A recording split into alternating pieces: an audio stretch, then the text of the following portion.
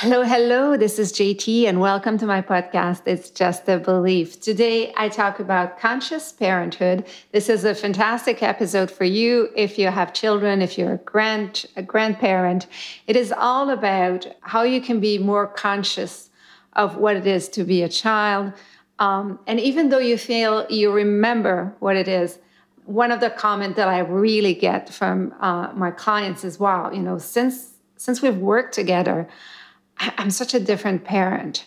And I'll tell you why and what my clients are sharing with me. But before we do so, as you know, I offer you to sign up to my website, hypnocoach.ca, so you get my invitations to events and my newsletter as well. She lives in the wonderful world of the state of hypnosis and finds hidden gems in your subconscious mind. She laughs, she loves, she breathes, goes deep, transforms, transitions, and laughs again. More than anything, she knows that it's just a belief.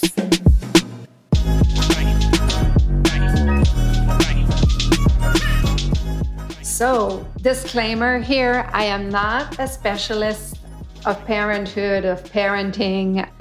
I've raised, for a couple of years, 3 boys that were the children of my partner for many years, and they're dear to me. And in fact, I am a step grandmother, if you want to use this expression.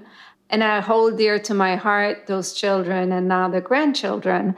But, I wouldn't go out there and tell people how to parent their kids or how to be a good parent or a good grandparent. But I want to share with you what I'm hearing, though, from my clients once they do the work with me and the things that they're realizing that changes into the way that they're showing up as a parent or even as a grandparent. So 3 topics I'm going to talk about today. The first one is invalidating. The second one is labeling. And the third one is setting the bar very high. So as you know, people who come and work with me, there's some kind of, roadblock or blockage, or they want to go somewhere, they want to do something, they want to get right of things, but they're blocked. And I help them really to deep dive into their subconscious mind and find the answers.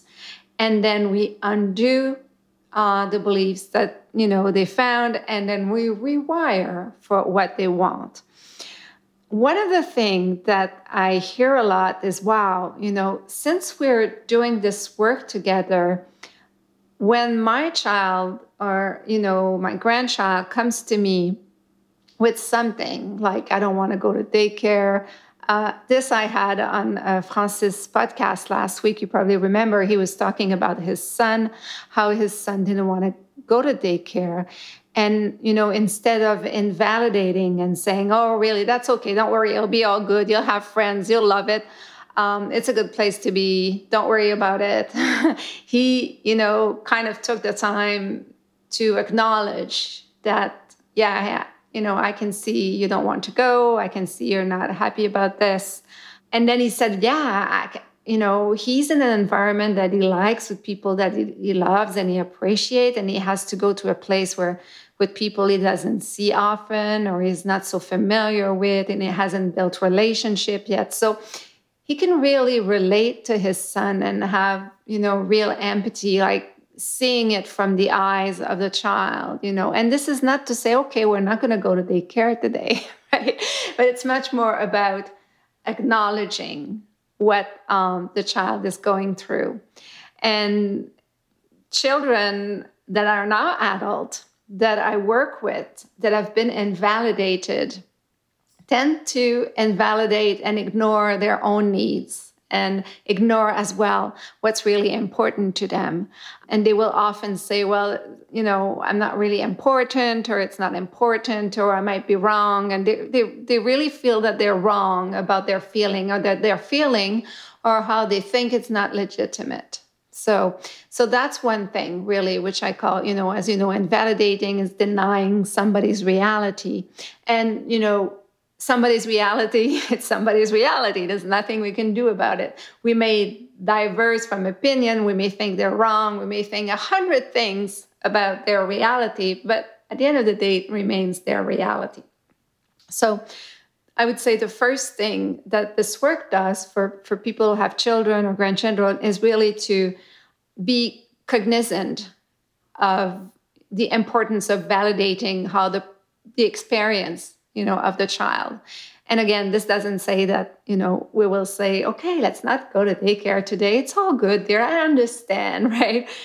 Sometimes we have to go to daycare and sometimes, the experience, and it's sometimes good to understand what's happening at daycare. There might be other reasons, as we know, and I didn't really want to go there. But the idea behind is much more about not denying the reality, acknowledging the reality, and, being able to say, okay, yeah, I can imagine if I'm this child in that situation that I could feel that way. So that's one. And it does wonder as we grow up. The second one is labeling. Oh my God. You are like your mother. You are like your father. You are lazy. You are impatient. You are a groundhog. You are, a liar, whatever it is, right? Those labels, those words that we're using with our children are so important. They really form the reality. And the brain takes everything literally. It's not important if it's right or wrong, if it's true or false. The brain records. It doesn't weed out the information. It just records it. Oh, you're lazy, you're lazy, you're lazy, you're lazy. And as we know, the brain believes what we tell.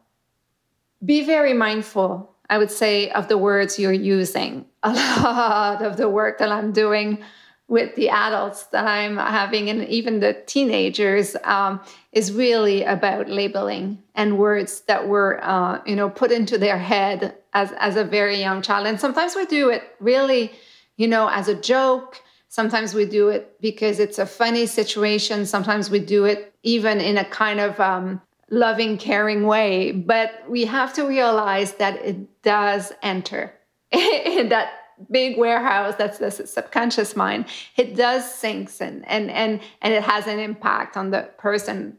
And I, sometimes it's really, really funny because sometimes it's not funny, but sometimes it is, right? People will say, oh my God, now I know why I have that feeling of being, loose cannon, or why I have that feeling of being like this or like that. And they now remember everything they've heard when they were a child. So labeling, needs to be applied with a lot of carefulness, choosing words, even the affectionate words. I have someone who was calling their children monkeys, and I said, okay, so tell me, what do you mean? Why do you call them monkeys? And I know it was very affectionate.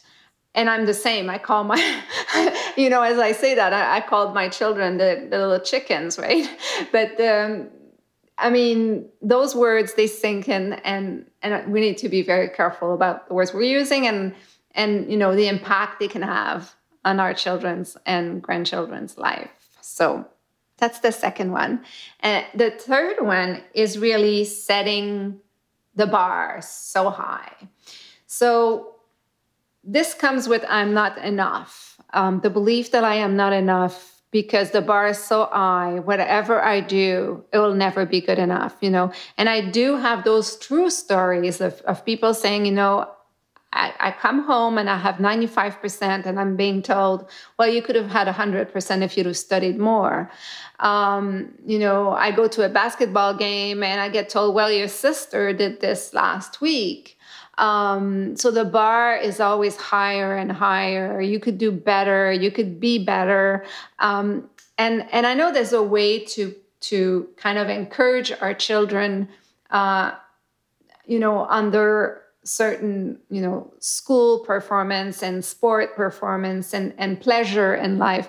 But setting the bar high all the time really do bring that, that sense of I am not enough. Children needs to have fun. And that's one thing people tell me a lot when they are under hypnosis is like, why? I just wanted to have fun. I just wanted to play. I just wanted it to be playful. I just want to do this and that, but that was not enough. And that was never enough. And it's kind of linked to that conditional love, of course, If you meet my bar, then, I will love you, or you'll get love and attention and appraisal and validation. And then that's seeking for validation and love, of course, as we grow up. So those are 3 things that I've noticed around parenthood. Again, disclaimer, I am absolutely not a specialist of parenting or, whatever, but I can see in the adult of today, the children that they were and how it impacted them. So if I summarize again, in validation, make sure you do connect with your child's reality and that you acknowledge the reality. The second one is really be mindful about how you label, what words you're using, how you describe who they are, what they do, and even the little nicknames, right? Just be, my mother was so good with this. I know I talk about my mother a lot, but she was very good. She refused systematically that our names be changed. Like I'm Jenny Len, she would freak out if somebody would call me Jenny or something else.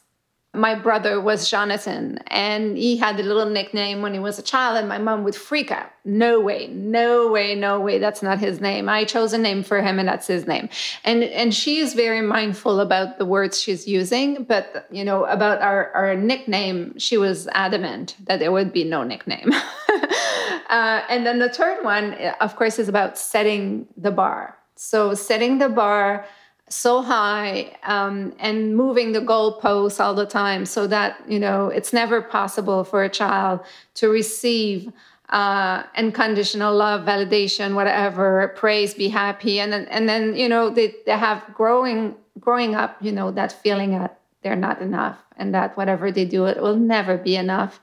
And being always dissatisfied on themselves and being very hard on themselves and eventually, on others as well. So voila, this is what I wanted to share with you. I hope this resonates with you. If you're a parent, please drop comments below and let me know what is your experience with parenting and any of those 3 or any other things that happened to you that you're being very mindful today with your own child or grandchild. Voila, this is JT. And as you know, I do offer a 33 minutes call. So if you want to discuss with me your own issues, challenges, and see how I can help you, you can always book me. And the link is below. And until next time, as you know, it's just a belief.